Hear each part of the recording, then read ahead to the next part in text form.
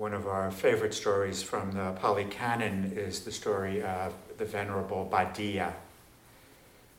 Before Venerable Bhaddiya was Venerable Bhaddiya, he was King Bhaddiya. At the time of the Buddha, a lot of the kings and princes and became monks, and the queens and the princesses became nuns. Don't really see that happening much these days, but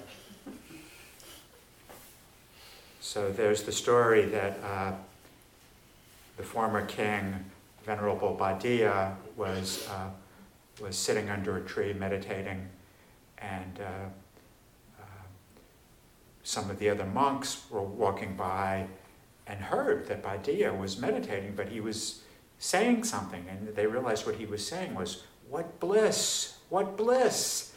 And so the monks thought he must be thinking about his kingdom. He must be thinking about all the wonderful sense pleasures that he enjoyed as a king. And he's just like we often do, in some kind of a thought world and thinking about the past and relishing those thoughts. So they ratted on him, basically. They went to the Buddha and they said, Bhaddiya is sitting there under a tree and he keeps going, "What bliss, what bliss. He must be thinking about when he was a king. You better talk to him." That happens sometimes here. People come in to see me and they say, that yogi over there, So the Buddha spoke with Venerable Bhaddiya, and he said, "Is it true that when you're in your daily abiding, meditating, you keep saying, 'What bliss, what bliss'?" And Bhaddiya said, "Yeah, it is true." And the Buddha said, "Well, why is that?" And Bhaddiya said, "Well, it's such bliss to be free of the household life.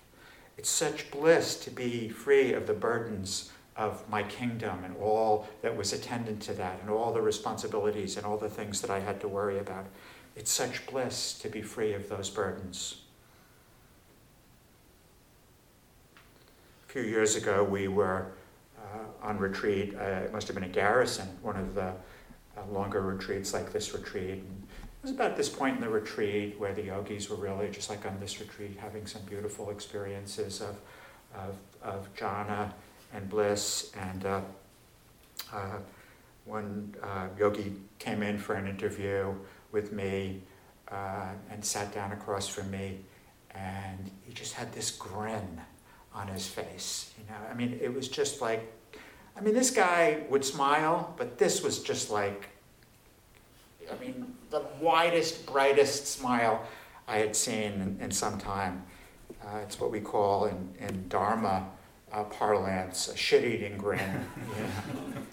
I'm not sure what the Pali is for that. And in my teacherly way, I kind of looked at him and I said, "What's going on?" And he said, "What bliss, what bliss."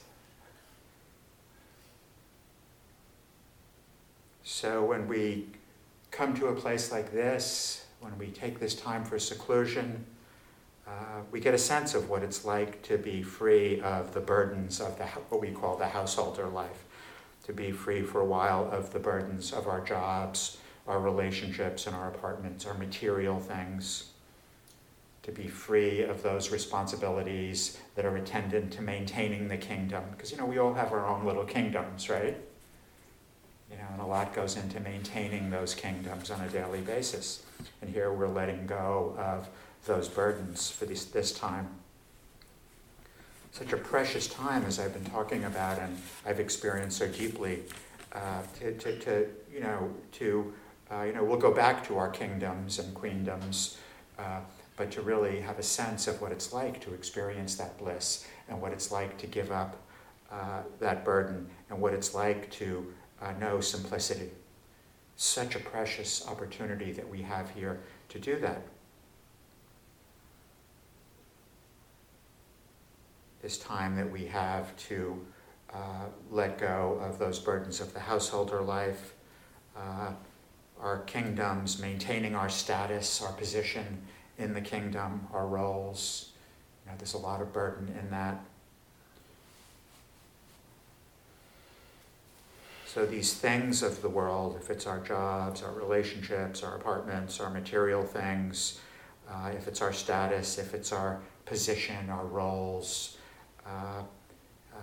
they, by their nature, become a burden on the mind. The mind, because we've created these kingdoms and these roles,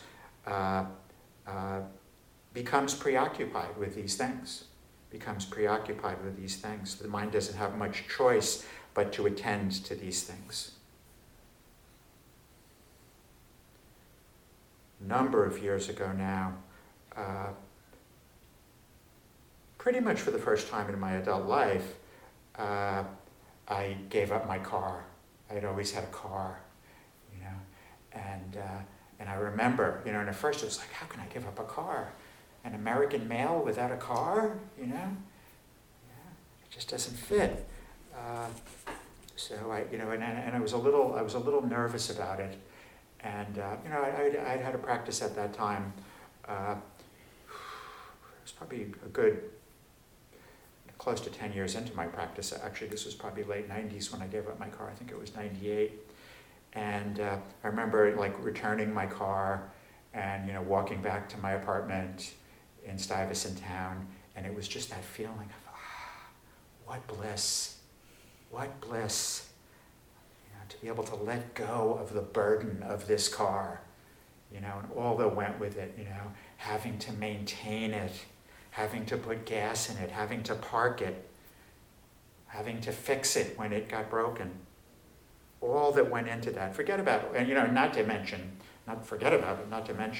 all the other burdens that perhaps I wasn't as aware of at that time as I am now, that a car brings upon us in our environment. But I just felt that it was like such a letting go. It was such a relief to let go of that car.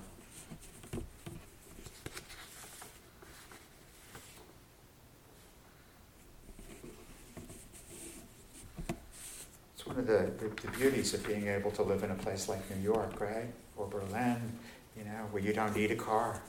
I mean, for me, that's really, that's one of the things that I really consider when I think about, where I want to live and why I like living in New York. I don't have that burden. I don't have to be preoccupied. It's one less burden for me to be preoccupied with.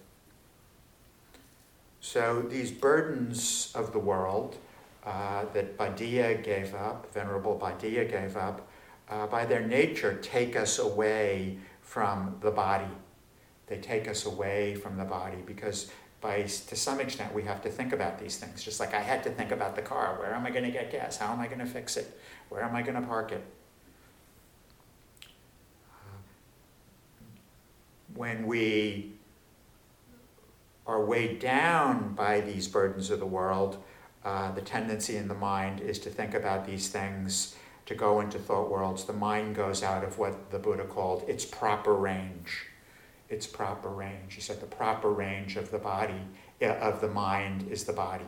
We want to keep the mind in the body. Perhaps our most favorite story from the canon is the story of the hawk and the quail, right? Where there's a quail that lives in a field of clumped up dirt. And it lives in that field because that's where it's safe from predators, like the hawk. And one day the quail says, I'm going to wander outside of my proper range. I'm going to wander outside of the field of clumped up dirt. And sure enough, of course, the hawk swoops down and grabs the quail. And the quail says to the hawk, this is a myth, like a story. It's not real. Quails don't really talk, but, so the quail says to the hawk, drat, I shouldn't have wandered outside the field of clumped up dirt. You never would have got me, And the hawk says, I would have got you anyway. And I'm going to show you, and swoops down and redeposits the quail on the field of clumped up dirt, circles around a few times, and swoops down to obtain the quail. And the quail, of course, hides behind the clumped up dirt, and the hawk smashes into the dirt and dies. And the Buddha says the moral of the story is don't wander outside your proper territory. The proper territory for the Dharma student, for the monk, is the 4 foundations of mindfulness, the 4 establishments of mindfulness, beginning with mindfulness of the body. You know, if you can maintain yourself in your proper territory, you'll be safe from predators. You know, you'll be safe from the dangers of the mind. So these burdens of the world take us from the body, and in turn they take us from the heart. Because when we're out of the body, we're away from the heart. One of the axioms, the laws of our practice that I learned right from the beginning was too much activity at the sense doors is an obstacle to mindfulness. And in part, I didn't quite know what that meant, because what it means, of course, is first and foremost, too much activity at the sense doors is an obstacle to mindfulness of the body, because mindfulness always begins with mindfulness of the body. So if there's too much going on at the sense doors, we're not able to maintain ourselves in the proper range in the body. So the Venerable Bhaddiya came to see the great benefits of simplicity.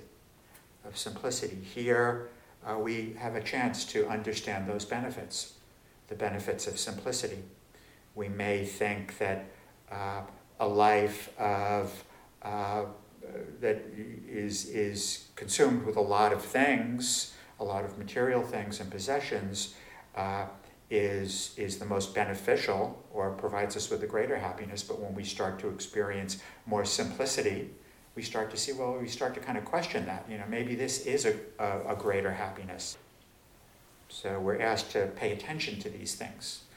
And in the Dharma talks, we try to point you in the direction of things to pay attention to. In addition to cultivating concentration, the concentration in the retreat, you know, and we're also learning how to develop concentration, but the concentration on the retreat enables us to see things, just like it does in life. You know, the concentration enables us to develop understanding.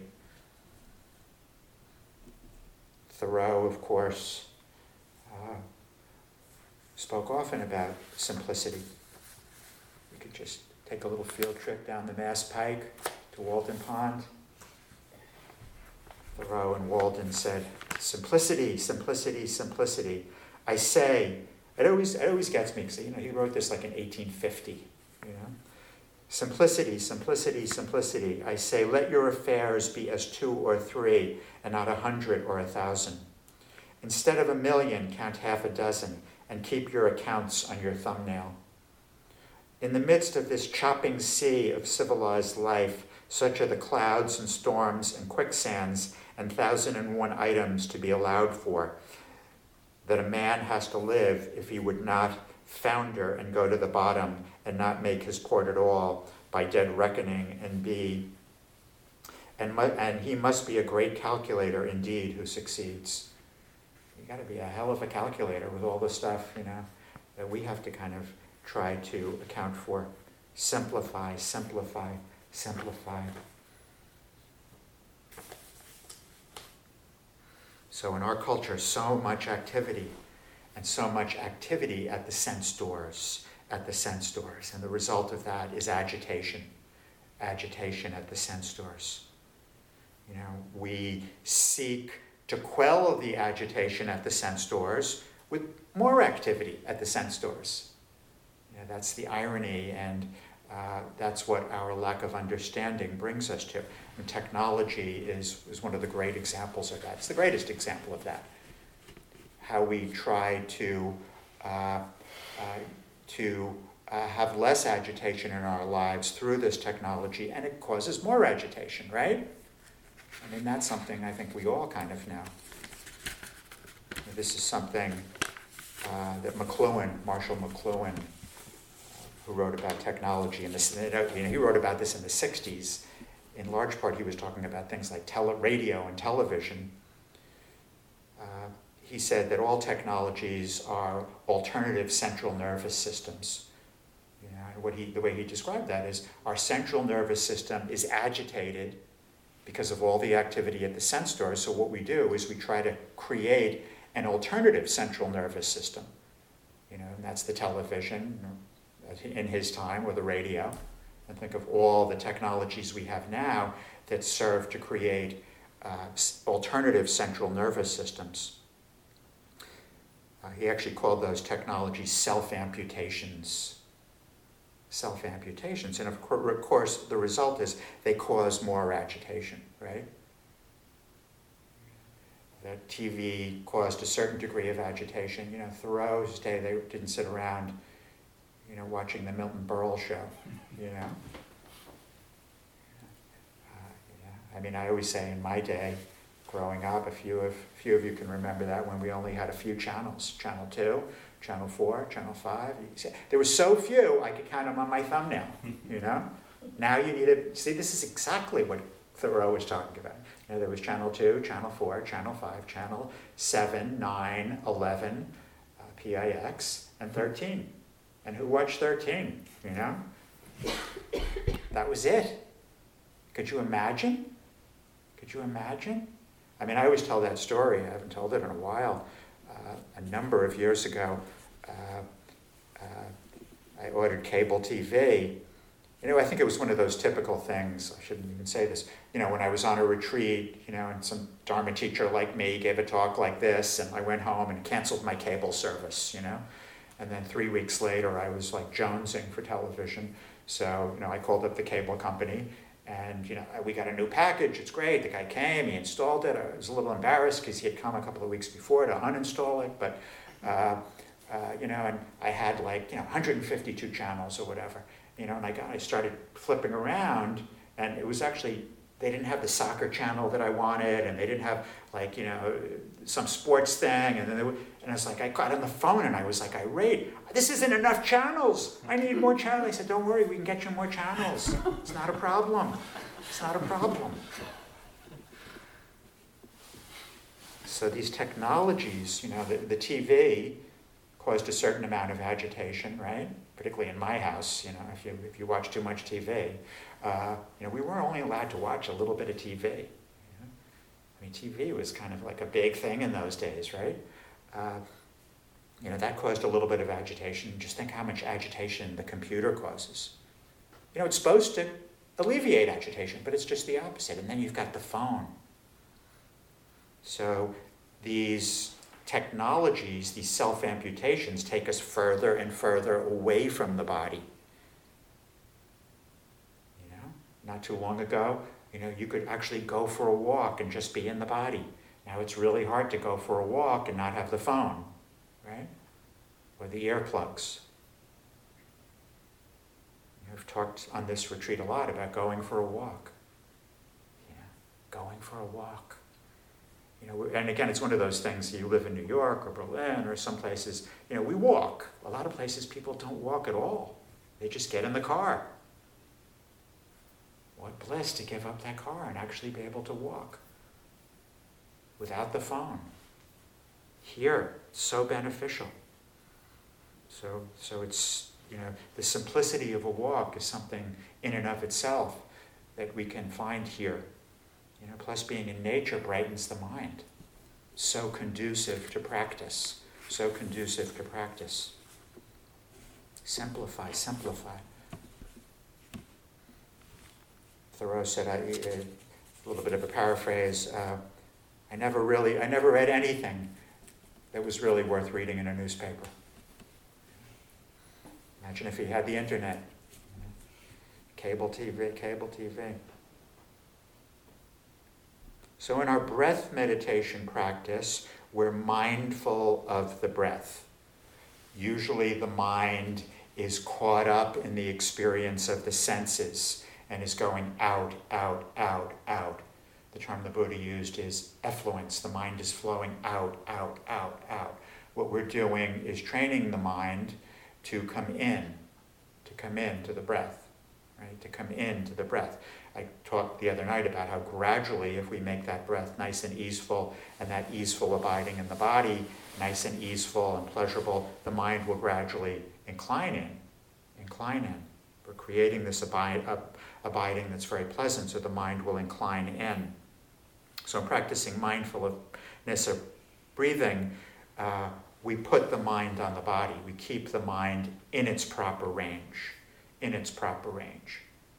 That's actually stage one of, and it's in the suttas. It's in the sutta of Satipatthana, where the Buddha explains the different mindfulnesses.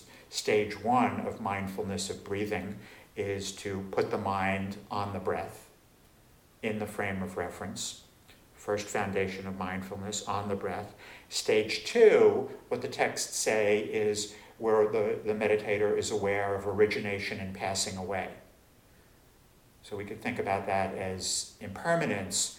I think it's interesting and instructive and useful to think about it the way that Thanissaro Bhikkhu teaches it.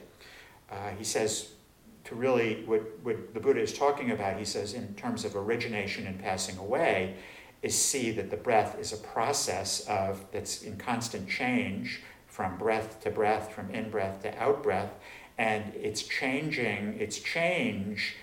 takes the shape of the varying fluctuations of ease and dis-ease. So when we begin to understand origination and passing, the impermanent nature of the breath, it means that we see that the breath is composed, every breath is composed of a certain degree of ease and dis-ease.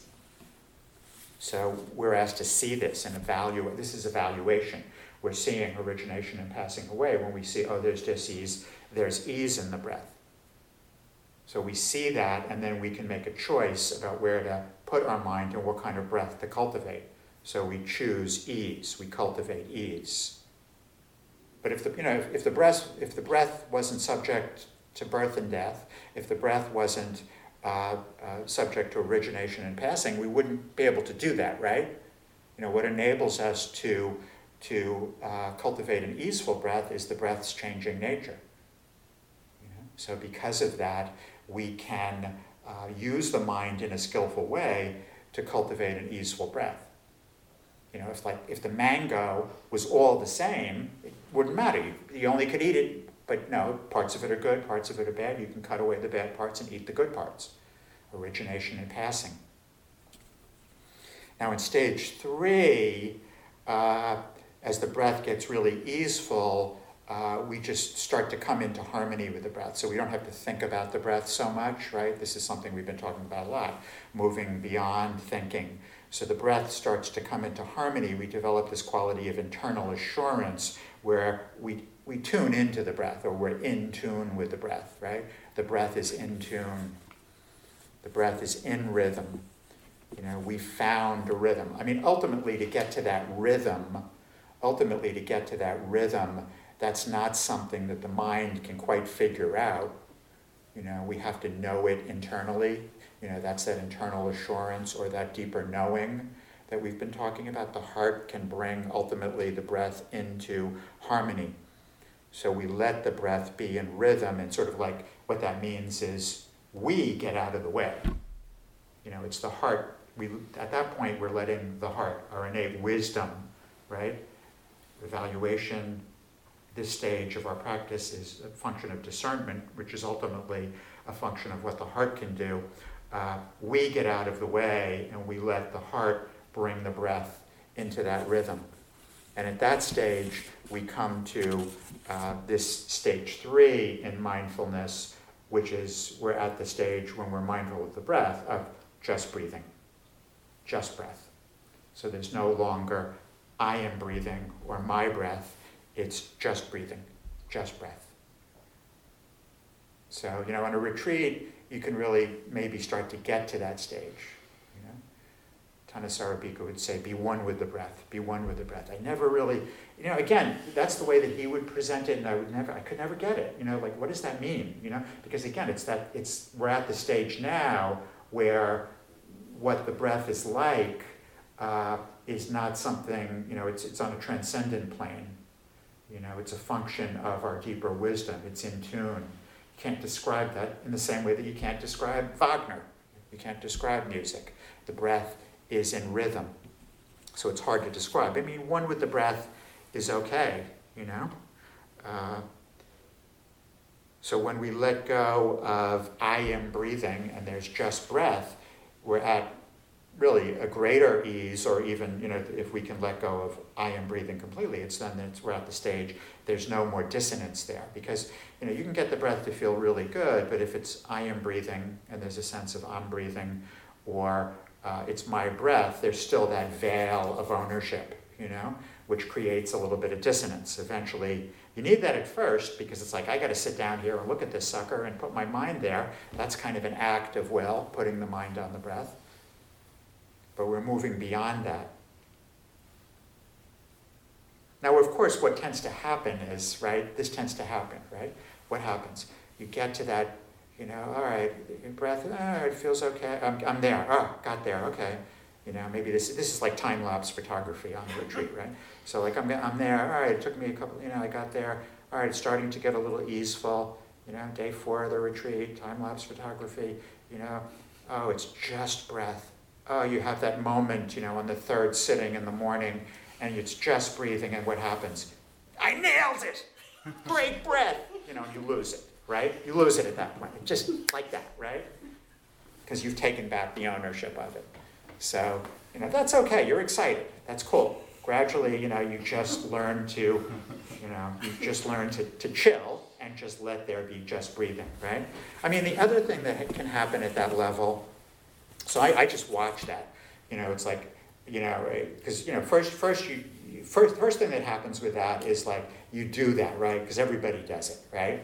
And then it's like, shit, I did that, And then you do it again, it's like, I keep doing it. Then it's like, all right, I'm going to watch out for that movement of the mind of like, congratulations or whatever, or I lost it. That's another one. You feel 2 or 3 of those breaths, and then it's like, damn it, I lost, So you start watching that, so I'm like kind of really watching for that to arise, and when it starts to arise, I don't let it, I don't go into it. The other thing that happens as you start to get to this level in practice is maybe it's a little fearful, right? Because you've dropped the quote-unquote self, right? So there's some fear or uncertainty. You're in new territory, essentially. So, and at first that fear can kind of be a hindrance, but it's the same thing, I would feel fearful and then I would lose it. So then I would just start to notice when the fear would arise, and I got to the point in my practice when I would do retreats like this, where the fear would start to arise, and I would see, it's like Mara would start to walk in the room, and I would just see Mara just coming in. It's like, hey, Mara, shit, Dubin saw me, and he'd walk out, So you get to that point. At first Mara just runs down the stairs, like, gotcha, but the way you dispel Mara is by seeing Mara. So you just start to become sensitive to Mara walking down the stairs and trying to foil your meditation. So we develop the breath, just breath, and then we do the same thing with the body, right? In step 3, we enlarge our mindfulness to the full body, with the breath as a center point in the body. In stage 1, we put the mind on the breath. In stage 2, we see the origination and passing away of the body. The body is in this state of flux. Gosh knows, right? Look at how the body has been in this state of flux. That's just the nature of the body. It's interesting, like people come into the interviews, and this is where I have to learn from my beloved teacher, Michelle McDonald. They come into the interviews and they say, oh, it's great one day, and then the next day, and then the next day I feel the ease here, and people are kind of disappointed, and of course you're seeing origination and passing away. That's really great. That's sort of that's what I'm kind of thinking. When you're saying that, I'm like thinking that's really great. You're seeing how the body is in this state of flux and change. You're seeing how there's ease and dis-ease in the body. Now you can start to cultivate the ease and get really good and skilled at that. That's what we're really working with here. You're seeing, I talked about this a few nights ago, you're seeing the body in a way that you may have never seen it before.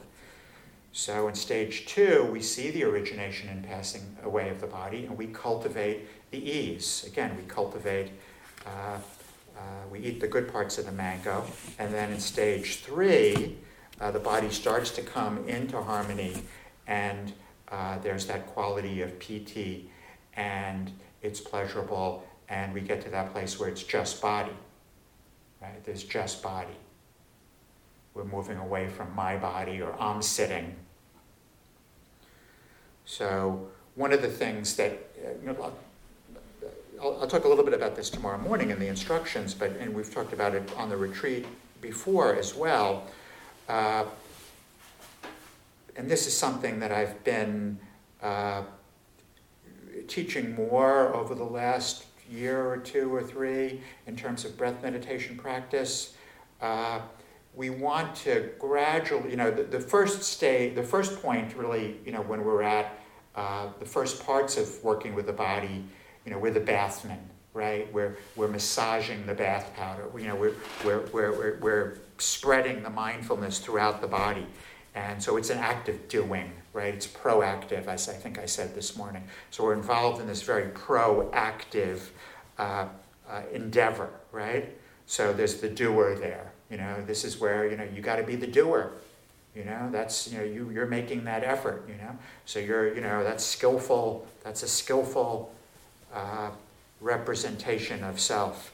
You're making that effort to expand the awareness, but gradually you want to just, and it's just a little bit of a shift where, you can just rest the mind, so you're not doing so much. Once you've gotten to the point where you've got that nice flow of energy throughout the body and it's pretty consistent, we can come back to the one point.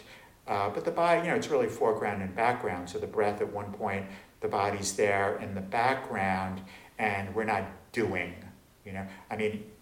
Technically, you stop doing at when you hit second jhana. That's pretty high level. You probably still have to do a little bit, but you're not doing so much at that point. So the metaphor, in the first part is the bathman massaging the body. The second jhana, the second level is the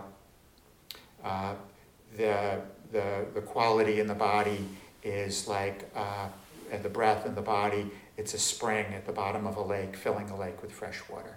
So you're not doing anything. There's the spring of the breath, and it's just filling the lake with fresh water, and you're just aware of that. So you see what's happening there? So the mind really settles down into stillness.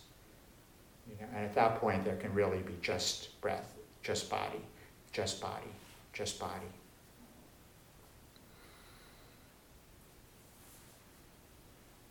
So we want to kind of eventually get to that point, where we can kind of let the bathman has done his job, just let there be that spring filling the lake with fresh water.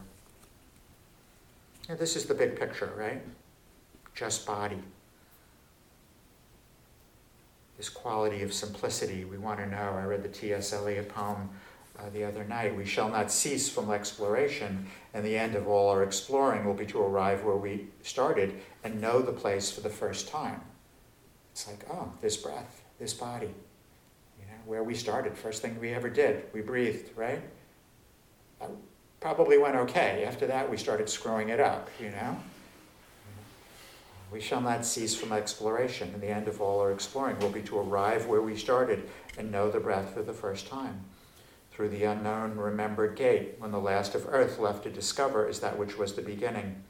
At the source of the longest river, the voice of the hidden waterfall and the children in the apple tree, not known because not looked for. A beautiful conversation with somebody in one of the interviews, and and we were talking about these qualities of awareness and jhana and cessation and peace, and they're there. They're just not looked for, not known because not looked for. So our practice is to look for, to look for, not known because not looked for, but heard, half heard, but they're subtle, right? It's very subtle. But heard, that's very subtle, right? It's very subtle, just body. It's very subtle, and then of course that subtlety can be infringed upon by, I'm doing such a good job. Not known because not looked for, but heard, half heard in the stillness between two waves of the sea. Quick now, here, now, always, a condition of complete simplicity, costing not less than everything. And costing not less than everything means you give up ownership. You're giving up ownership of breath and body at that point. Costing not less than everything. So know simplicity. Know this quality of simplicity. Just breath, just body, this quality of stillness. These are things we want to get to know, because these are the places where we want to go. Oh, the places you'll go. You know, the places we've gone before are places of agitation and dis-ease and dukkha. These are the places we want to go to. You know, on the mundane level, we want to go to places where there's seclusion and simplicity. Internally, we want to go to simplicity, stillness. So we have to know where we're going. I had another, I don't know if it was that same interview, but you got to know where you're going. I think that was a different one.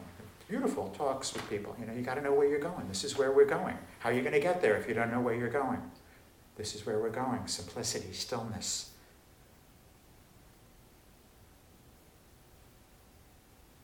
Just breath, just body, just listening. Just listening. Right? That's why Thanissaro Bhikkhu says just stay with the breath and just listen. Keeps you centered and grounded. That's the door to the cage, right? It keeps you grounded so there can be just listening. We typically listen, and it's not just listening. What is he saying? He said this last night. Is he going to say this again tomorrow? He said it 3 years ago. I think it's the same Dharma talk. Doesn't he write new ones?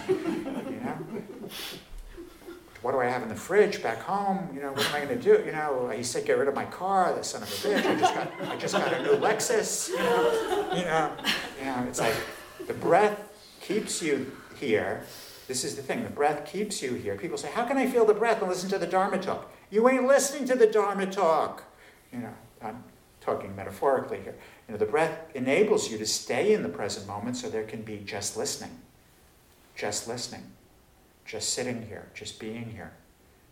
Just being with things as they are. Breath, body. And really it's the knowing of that that's free. It's the knowing of that we seek. This quality of awareness, this knowing. There's knowing right now, right? Knowing. It's free. It's without clinging. The Buddha said, normally the mind is grasping, just as I described, probably just as well as the Buddha did.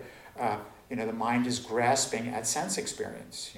In the fire sermon, he said, the ears are on fire. I just gave an example of the ears being on fire, right? The mind is on fire. The nose is on fire.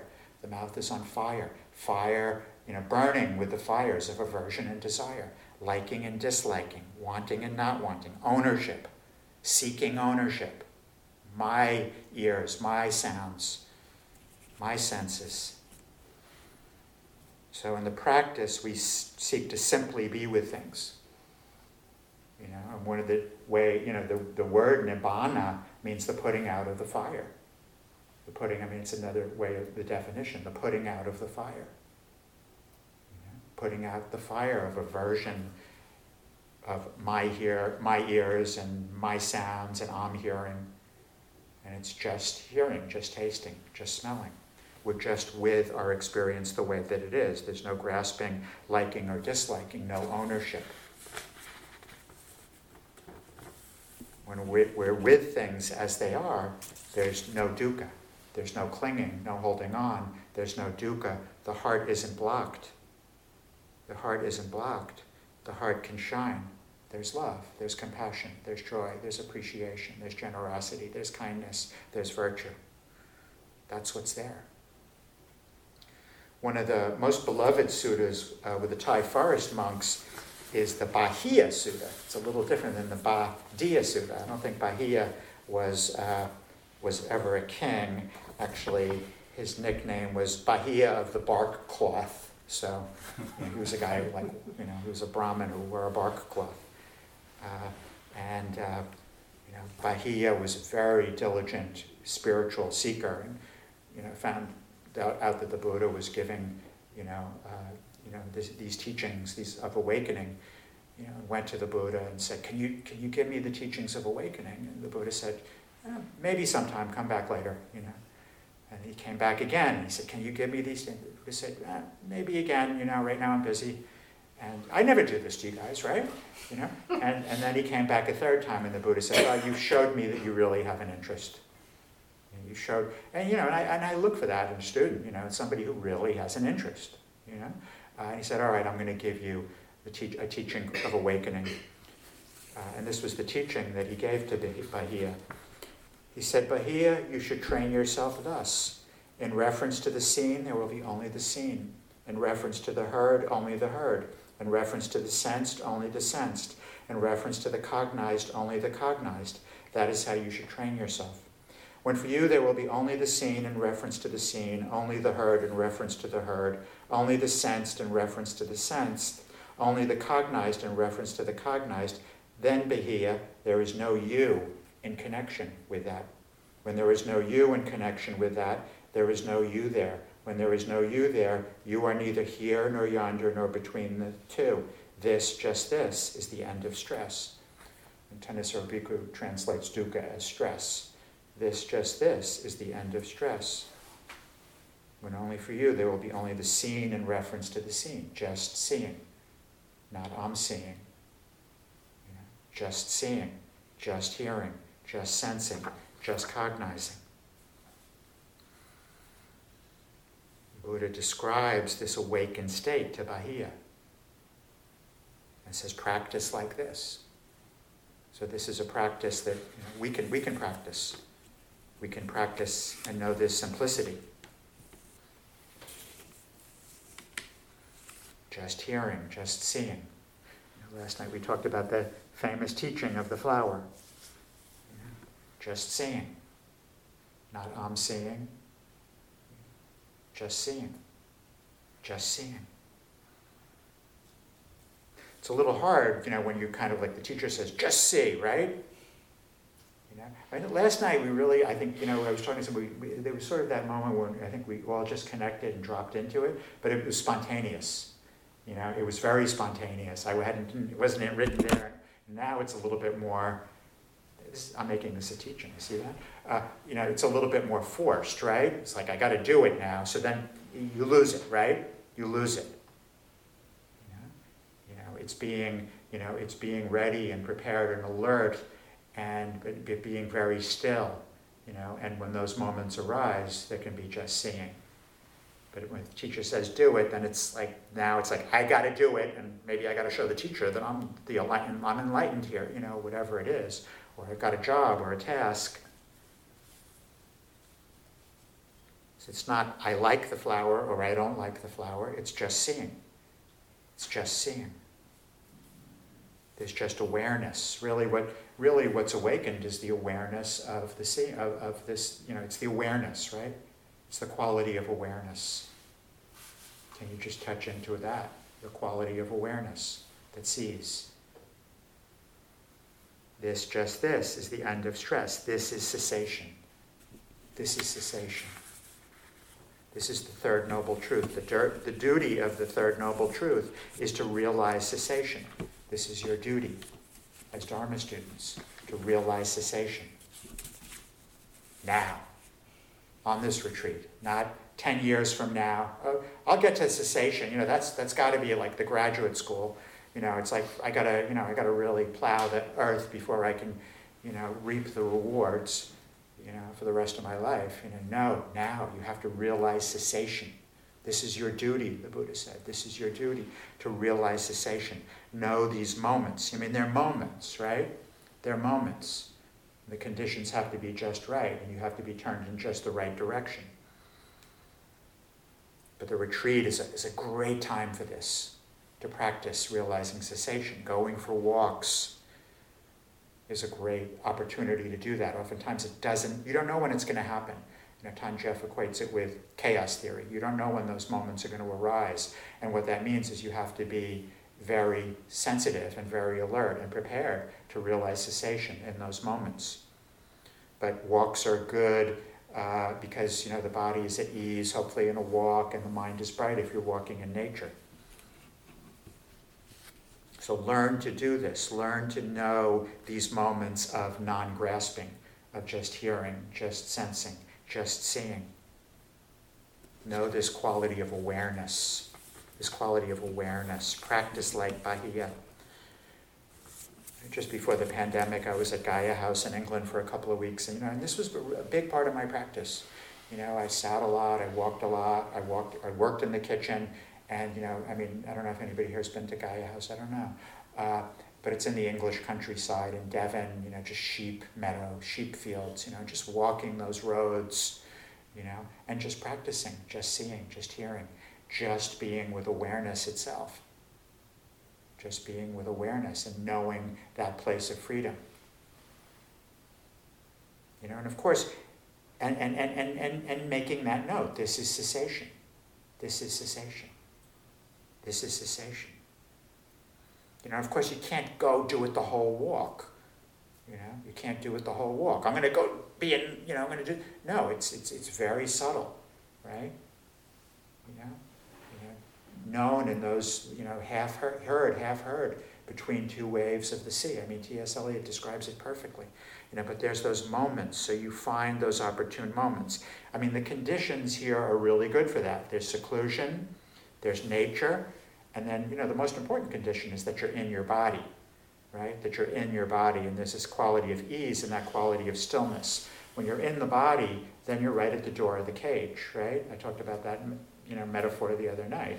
So when the door swings open, you can fly. You can know those moments of cessation. You have to be inclined to knowing them. You have to be inclined to knowing them. As that yogi said, not known because not looked for. You've got to look for them, but you can't be staring,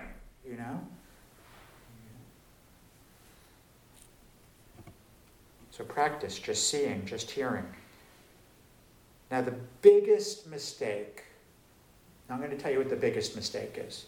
And I think sometimes the best way to, this is the way we often teach, is to understand what cessation isn't, to understand what true happiness isn't, to understand what the goal isn't. The biggest mistake that we make when we begin to practice in this way, just hearing, just seeing, just sensing, is that thinking, awakening, true happiness is found in the sense object. Okay, in having a heightened experience of the sense object. Happiness is not found in having a vivid experience of the sense object. A heightened experience. It's not found in the sunset in and of itself, that beautiful sunset. It's not found in the feeling of the soft breeze. Happiness isn't found in the warm sun this afternoon on the face. That's the mistake that we make. That's pleasurable, that's sukha, but it's not cessation. It's not true happiness. It's not found in the smell of the forsythia. My grandmother had a forsythia bush on the side of the house. I have just these beautiful memories of a kid walking along the side of the house. I can almost smell it today, right? It's that beautiful forsythia. It's like, I wonder if it's still there. It's like, one thing, I never had a house, So I always thought if I had a house, I'd plant a nice forsythia bush. See, that's why you don't find happiness in those things. Because that's what the mind does, right? It clings. See how easily my mind just clung? Now, of course, I wrote that out, but, but that's what the mind does, right? That's what the mind does, And, that forsythia bush probably isn't around anymore. And that beautiful warm sun on the face, God knows, at Powell House in April, might not be there tomorrow. You can't depend on that. It's not a reliable happiness. It's not a true happiness. There's some happiness in there, in the sukha and the pleasure of those experiences, but that's not what we're talking about when we say see cessation in seeing, hearing, taste, just hearing, just seeing, just tasting. What the teaching that the Buddha gave Bahiya. These experiences, in and of themselves, are not where we find true happiness, awakening, cessation. They conduce to clinging. They're impermanent. They're impermanent. They're subject to birth and death. We're looking for cessation, we're looking for that which transcends birth and death. We're looking for the deathless. We're looking for the deathless. This is what we want to know. This is what you want to know tomorrow, tonight, right now, in this moment, as you perform the duty of knowing cessation. Now, where we can come to know in practicing this way, this quality of the deathless, is in coming to understand in a felt way in the heart the quality of awareness. So it's not this moment right now in terms of what's going on in the room, but it's our quality of awareness. The quality of awareness. Awareness itself. Cessation is found in awareness. It's a little bit of a hard concept to understand, The only way, because again, you can't understand it in words, right? So there's the experience here of the 13 yogis in the room, which is a beautiful experience, and there could be just seeing these yogis, but cessation is found in the awareness of this experience.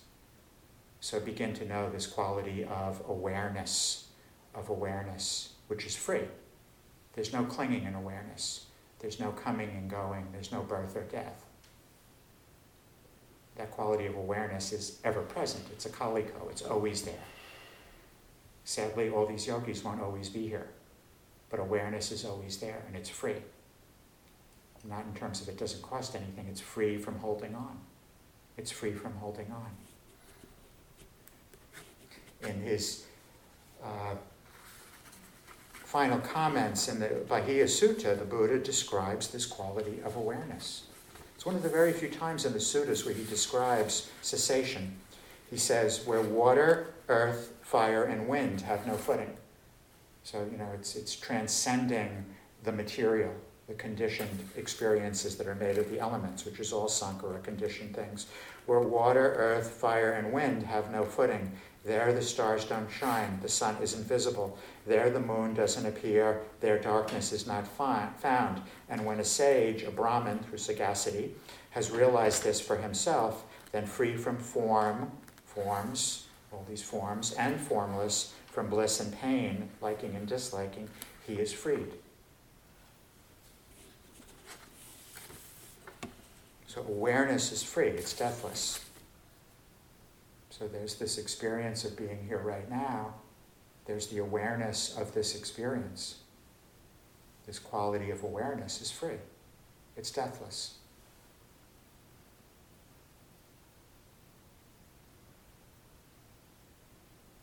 Again, it's one of those things that's hard to describe in conventional terms. The only way to truly understand is to see it for yourself. So that's your duty. That's your duty. That's why the Buddha didn't describe it so often. That's one place where he did describe it. Here, the conditions are good to practice with this, to incline to knowing what's deathless, what doesn't die, to incline to knowing awareness itself, to practice the way Bahia practiced. And again, we don't know when, there's going to be that quote-unquote teachable moment when you can incline and touch into that quality of cessation, awareness itself. It's hard to say when that's going to happen. So and oftentimes it's in nature, going for walks is a good place, but oftentimes it's in very mundane things. The yogi and I, when we were having this conversation, brought this up and actually brought up one of the suttas in which the Buddha illustrates this, the sutta where he talks about Siddhapattarika. Siddhapattarika was extremely diligent, but and was really working hard on her Dharma practice, on her meditation, and it's just like it was not getting anywhere, and she was really getting frustrated with her practice, and she was like, all these people that I know, they have all these jobs, and and they're great, they're successful in the world, and here I am meditating, and it's like nothing's happening. And then she describes a moment when she touched into cessation. Washing my feet, I noticed the water. So washing your feet. So it might happen in the shower. Washing my feet, I noticed the water. And watching it flow from high to low, my heart was composed like a fine, thoroughbred steed. Just washing, just watching, just watching. Then taking a lamp, I entered the hut, checked the bedding, sat down on the bed. And taking a pin, I pulled out the wick. Like the flames unbinding was the liberation of awareness. The liberation of awareness. Awareness is liberated. So this is our practice, our duty to know cessation, to know this quality of an awareness that's free. And what enables us to do that, most importantly, is to be in the body with ease and stillness at the door of the cage. It's a felt sense, right? It's a felt sense. It's not intellectual. It's something you're going to know in the body and in the heart. You know it in the heart. You can feel it and know it in the heart, in the body. So, know what cessation is. Know cessation. The more we know cessation, the more we know our potential to know it, the more we know that this is a choice that we have, the more we choose to abandon holding on, to abandon holding on, to abandon, I like that sunset. My grandmother's forsythia. We learn to abandon that kind of holding on, to be with things as they are, and to be able to rest in the peace and stillness and happiness that's always there in any moment. We can end right there.